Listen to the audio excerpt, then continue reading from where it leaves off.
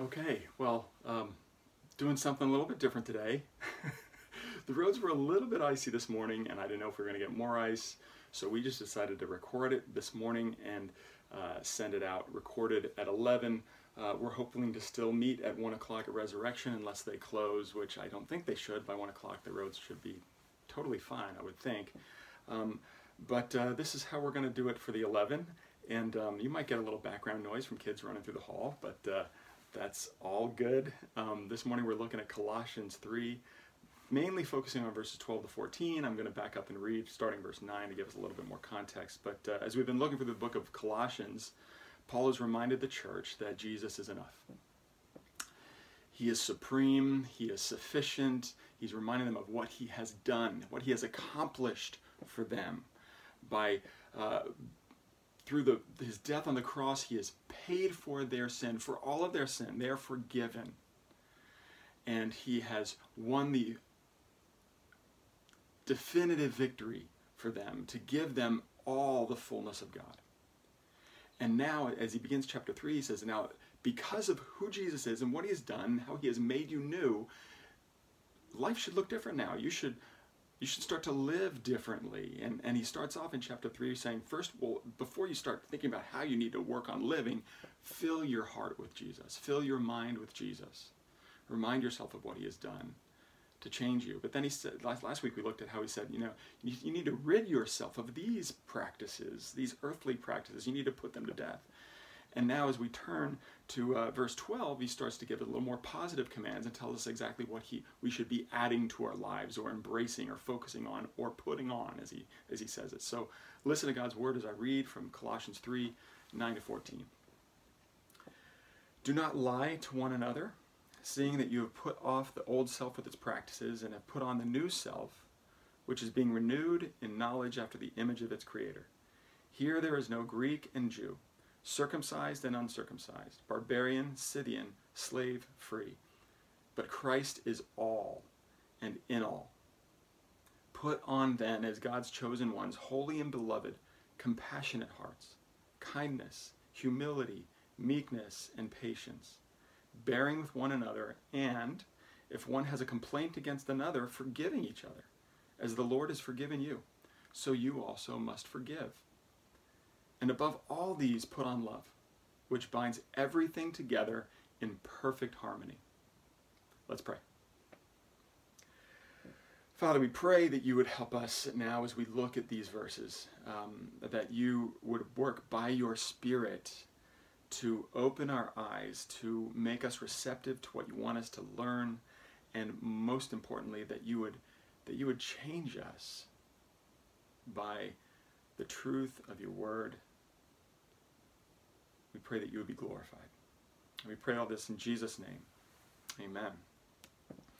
Well, how much thought do you put into what you wear every morning, what you put on, the clothes that you put on? Do you put a lot of thought into it? I remember when I was in high school, forgive me, Lisa, but when I was in high school, I remember my older sister, who was in high school as well, she was like a junior, senior, she would take a calendar and plan out every day of the month what she was going to wear to make sure she didn't wear the same thing too often and stuff like that. That's a lot of thought to be put into what you're going to wear every day. I think if you're like me, some of you, since in the past year, because of the pandemic, you're probably wearing sweatpants a lot more than you used to, just because you're not seeing other people as much. I know basically for some of us, the natural inertia of our lives is to not get out of your PJs until you are forced to. And so if something doesn't force you to get out of your pajamas, you're going to be wearing pajamas the whole day. That's true for some of us, I know. I know that's true for our little kids, so much so that Kim, especially on school days, Kim has laminated a checklist for each of our little boys, and on that checklist is get dressed, and they have to check it off and make sure they've done it every day, because it's not out of the question that I might go out on a Saturday and come home at like 11:30, 12, and some kids will still be in their pajamas. The natural inertia is to kind of stay in the same outfit unless we're forced to change. Just this past week, I think it was, I was walking by the kid's bedroom, and I saw one of the kids. He was getting dressed. He was looking over his dresser drawer, and he was deep in thought. Like he was thinking hard about what he was going to put on. I was like, wow, I didn't realize that he put so much effort and thought into what he was going to wear. That's pretty awesome, you know? But the funny thing was, like 5 minutes later, I passed him downstairs as I was walking by, and I noticed that what he had put so much thought into, what he was wearing, was he had a gray shirt, and then he had gray pants. And if you can believe it, I don't know how it's possible, but these were two different grays that didn't really go together. And then he had socks, these random pair of like crazy looking socks that didn't seem to go with anything else he was wearing. And you know, it really hit home that at that point that I was like, you know, if we want our kids, you know, some of our kids are very gifted in knowing what to wear, but for a lot of our kids, if we don't pick an outfit out for them, it's most likely not going to make a whole lot of sense, and it's probably not going to look really good. So it takes, you know, an adult to pick out an outfit for their young child. In this passage, after telling us that believing in Christ has made us new people, and therefore we need to put away our old way of doing things, and we need to start doing things differently. But the way he describes it is by using the picture, the metaphor of getting dressed, putting a garment on. You know, he says, put on this outfit, this compassionate hearts, kindness, humility, meekness, patience, forgiveness, love. Put on this outfit that God has picked out for you. They say our problem is that the normal inertia of our lives is to stay in the same clothes, to keep behaving the same way that everybody else behaves, to keep doing the same things unless we are forced to change and put something new on. And so here he's saying God has picked out an outfit for you. And this is what you need to put thought and energy into wearing now, because this is who you are now. This is most consistent with who you are as he's made you new, as he's brought you to life. And I just want to mention kind of 3 important things about this outfit, these clothes that God has picked out for us, that are important for us to recognize and to know and to take hold of, really, and to apply. So first of all, this outfit that God has picked out, they're clothes that are meant for those who are loved, first and foremost. When I was a teenager, I was a teenager right smack dab in the middle of the 80s, okay? And I'm a little embarrassed to admit that, you know, what 80s fashion was like, for those of you who lived around that time. I owned a shirt. It was a blue mesh shirt. It had a bunch of holes in it all over, right? Bright blue. And it was like a half shirt. It like came up to here on me, or it came down to here, you know, so you saw my stomach. Those were popular among certain groups of people back then. It's hard to believe that I actually wore that and thought I looked good in it. But, you know, I got that shirt not because I looked at it and I was like, man, that looks really good. I got that shirt because I saw other people wearing them, and I thought that if I wore that, other people would think I was cool. Other people would accept me. Other people would like me more. It's hard to believe. Hard to believe. Yeah, that's why I had that embarrassing shirt. And if you might be able to find a picture in my house from that era of me wearing it. I hope not, but it's embarrassing. But that's, you know, a lot of the thought process that drives a lot of young kids, right? Whether middle school or high school. We feel like we have to wear a certain kind of clothes, a certain brand, a certain style, in order for people to accept us. If we're not wearing the right thing, we're afraid that we will be rejected, that people won't love us as much, that people won't be impressed, okay? This is absolutely not true about the outfit that God has given us to wear. And this is so important for us to understand. Paul tells us to put on these clothes, right? These clothes of compassionate hearts, kindness, humility, meekness, patience. But he doesn't say wear these things so that God will love you. He doesn't say wear these things or God's not going to be real happy. He says, put on then, in verse 12, as God's chosen ones, holy, beloved. He says, as one who has already been chosen by God, as one who is holy, who God has set apart for himself as one who is already loved. God loves you. And if you have received the work of Jesus Christ, if you have trusted in Jesus, and that you know that Jesus has lived and died and risen again for you to give you the fullness of God's presence and his love, then there's no question about his love. You are God's chosen and beloved child. And so he's going to love you. No matter how mismatched you are, no matter how ragged you are, no matter how long it's taking you to get dressed. It takes some of our kids a long time to get dressed. No matter how long it's taking us to put on these clothes, the progress we feel like we're making may be incredibly slow, but God's love is certain. It's not questioned. It's there. He loves you.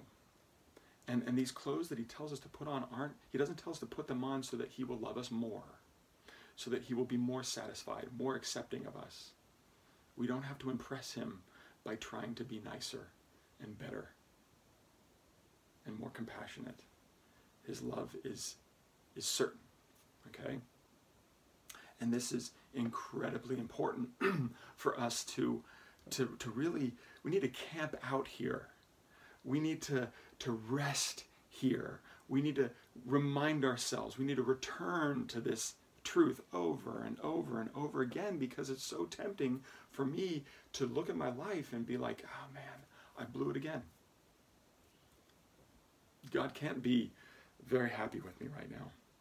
God can't love me very much right now, because I was so impatient and I just lost it with this person. This is especially, this past week, I've been having these words run through my head over and over again. This is one of the advantages and disadvantages of preaching a sermon every week, because you're like thinking about the passage and you're forced to see how far short you fall. And you know, in our house, we've got a lot of people in our house. And it's challenging. Believe me when I say it, it's challenging for me to really be compassionate at times. It's challenging for me to be kind sometimes, for me to be humble, for me to be patient. And it can be overwhelming. This past week, I was tempted to really feel, there are moments I was like, I'm just overwhelmed. I can't do this to the extent that I know I need to. And it's at that moment that I need to just come back to the fact that God loves me. No matter how ugly my current outfit is, no matter how hard a time I'm struggling to get this thing over my head, right? These are clothes that are meant for those who are already loved. We need to really hold on to that fact. Secondly, this outfit that God has picked out for us, they're clothes that are meant to match him, to match the giver. Have you ever seen a parent who dresses their child like them? It can be really beautiful. It can be really cute. You know, a mom and a little girl in the same dress. It's precious. A couple Christmases ago, I know Kim bought sweaters for me and my boys to wear so that we all matched, and it was like really cool. It was really cool as a dad to look around and see, you know, all my sons like wearing the same sweater as me.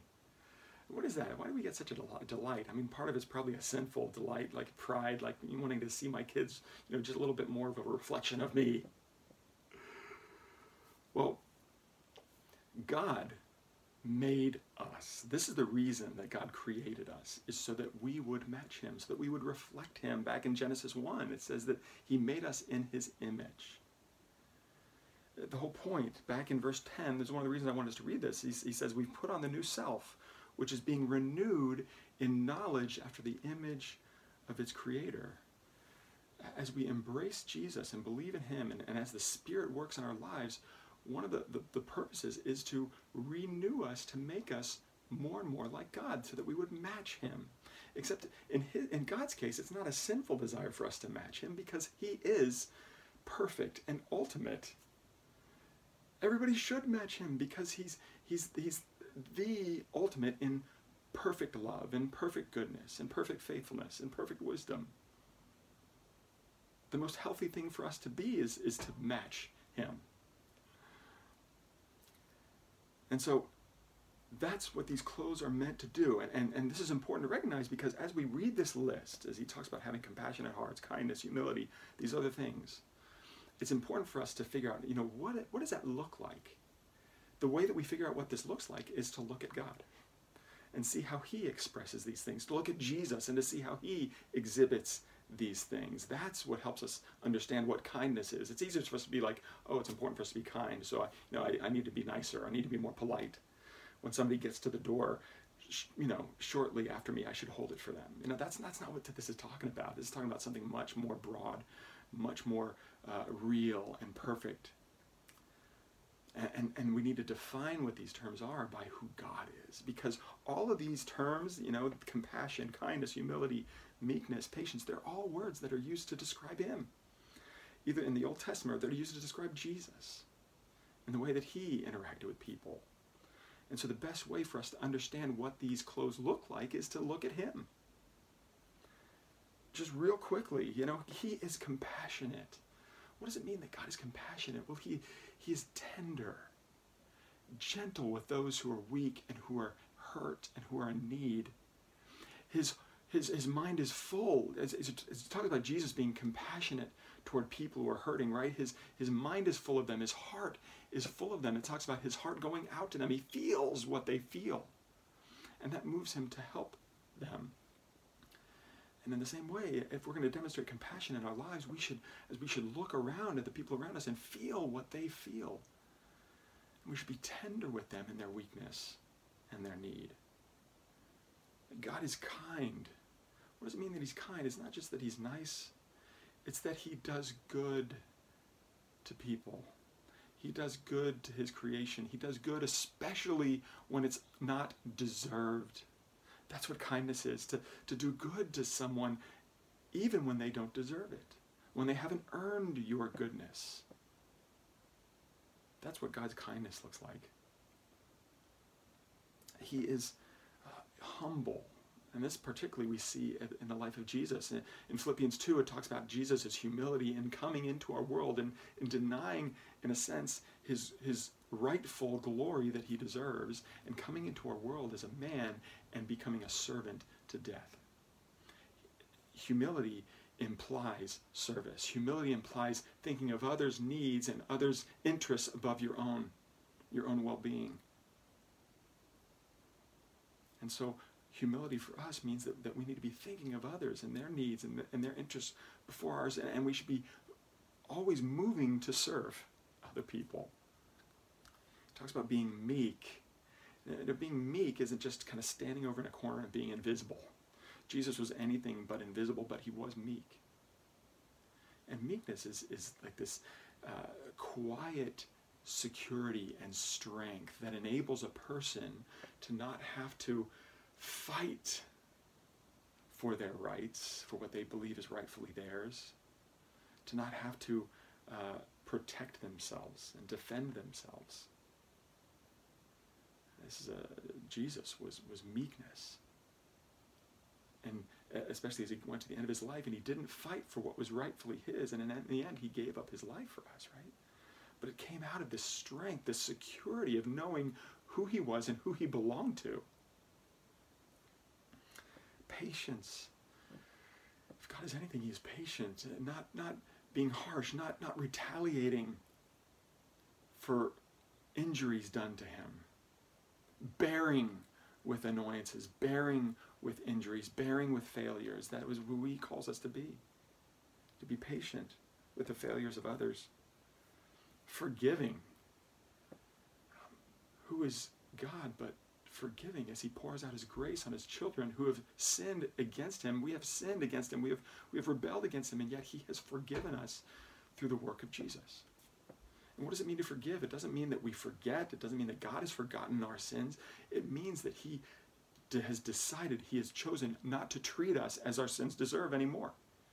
And instead to work for our best and our good. And so that's what we're called to do. As people sin against us, as people injure us, we're not necessarily called to just forget it, but we're called to choose not to retaliate, not to make them pay, whether it's through our actions, whether it's the thoughts in our head, constantly complaining about them, or our words. It's this decision to not make them suffer for what they have done, and instead to seek to desire what is good for them, what is best for them.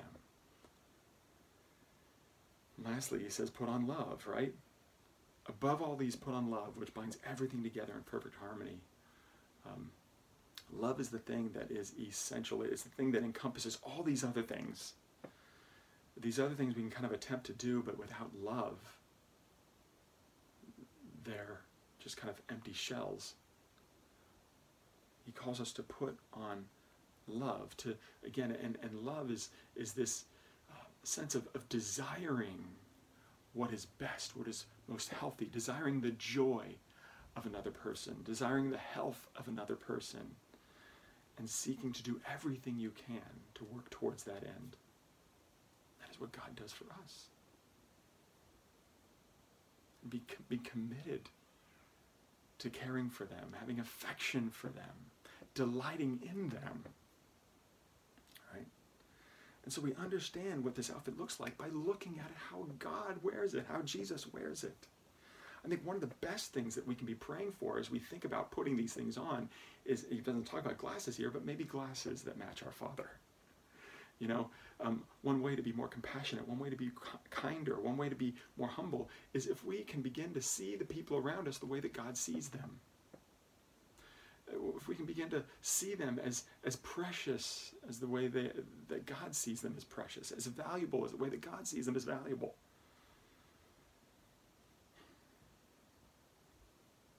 If we can begin to look at others the way that God sees them, it will help us to be more patient, right? Sinners who are in need of His grace, His presence and love. So God has picked out these clothes that match Him. We need to know that. Lastly, we need to remember and notice that these clothes that He's picked out are clothes that are meant to be worn among others. They're meant to be worn among others. One of the distinctive things about this list of attributes is that they all can only be worn and practiced with other people, in relationship with other people. We can't sit at home in my room by myself and be compassionate. It's really hard to do that. You can't sit alone in my closet and be kind. I can't be forgiving. I can't do these things unless I'm interacting with other people, unless I'm investing in other people, unless I'm growing in relationships with other people. It's only in the context of relationships that I can demonstrate compassion, that I can demonstrate kindness, that I can be humble in thinking of their interests above my own and to serve them. And being meek, my meekness is only revealed as I have to interact with people that might kind of infringe on my rights. I can only be forgiving when somebody has hurt me. These clothes are meant to be worn with other people. I remember last New Year's Eve, I remember hearing some people talk about, because of COVID, because of the pandemic, and people having to be home alone. Some people were like, well, I'm going to get out of my pajamas and get dressed up, even though I'm by myself, just to make myself feel like, it's New Year's Eve. You cannot do that with these clothes, with these attributes. You can't put these on just to feel like you're a Christian by yourself. No, you have to invest in other people's lives.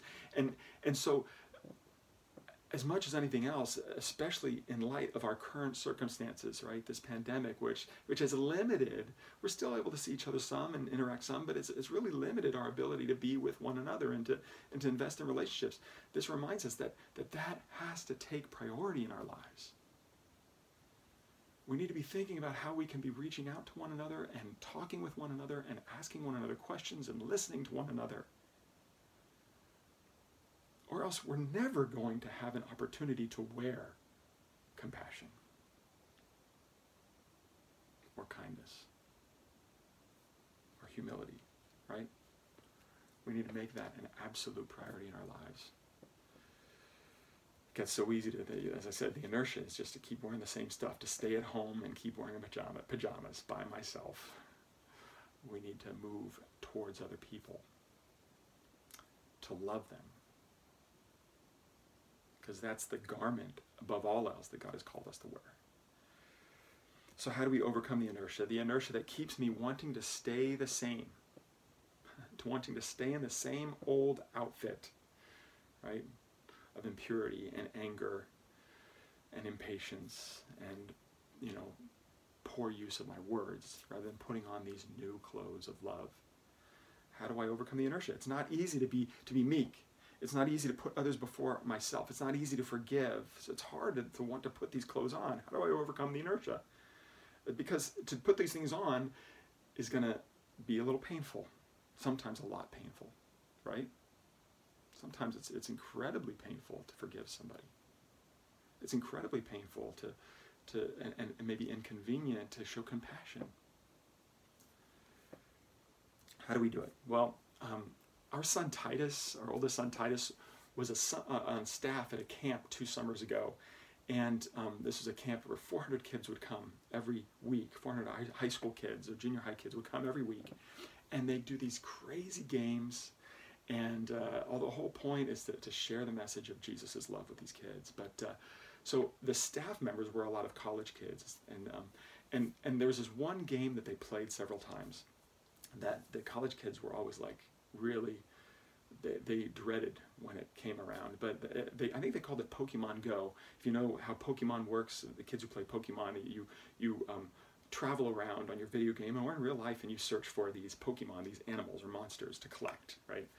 And so this was a game, they did it at night, and they gave all the high school kids water balloons.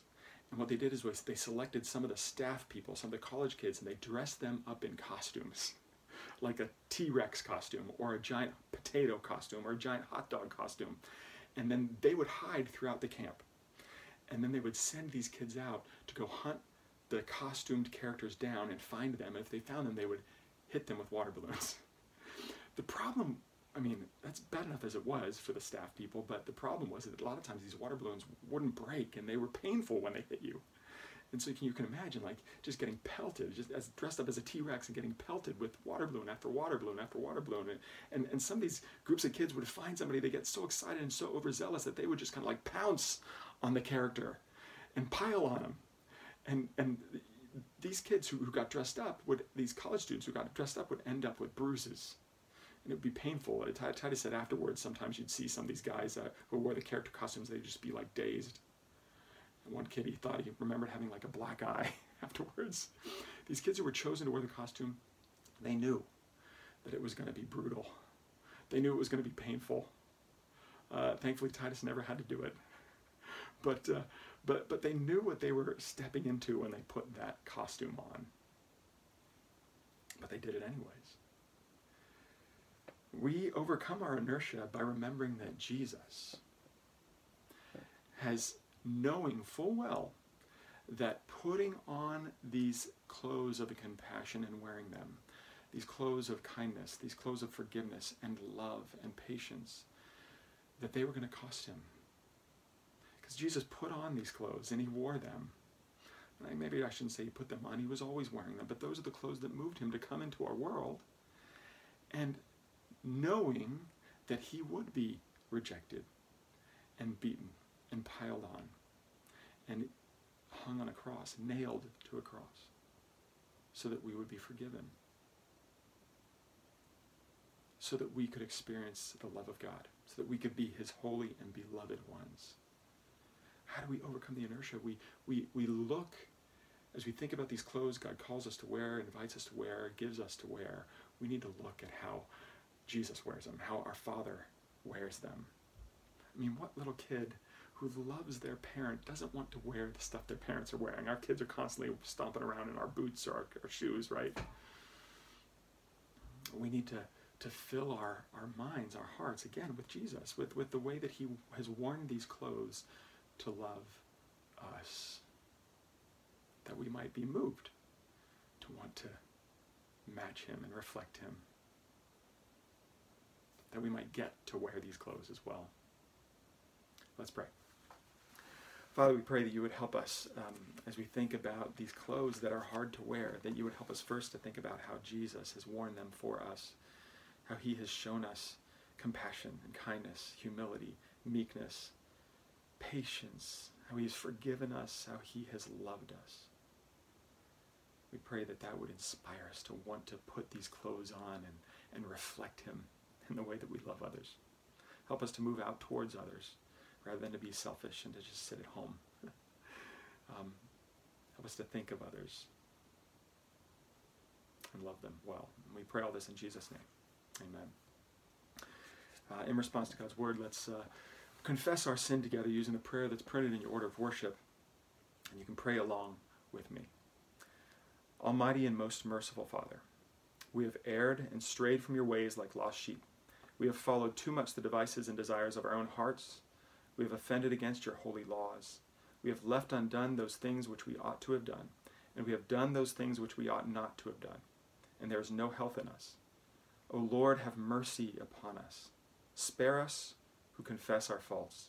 Restore us who are penitent, according to your promises declared unto mankind in Christ Jesus our Lord.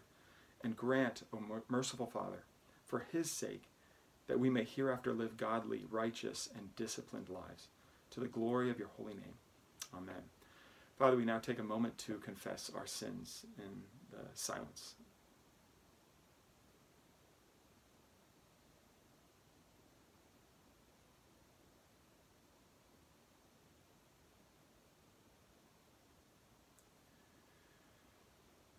Father, we do pray that you would forgive us for our impatience, for our lack of compassion, for our lack of love. We pray that your Spirit would continue to work in us and renew us. We pray this in Jesus' name. Amen. Titus 3:4-6 says this, "But when the goodness and loving kindness of God our Savior appeared, he saved us, not because of works done by us in righteousness, but according to his own mercy, by the washing of regeneration and renewal of the Holy Spirit, whom he poured out on us richly through Jesus Christ our Savior."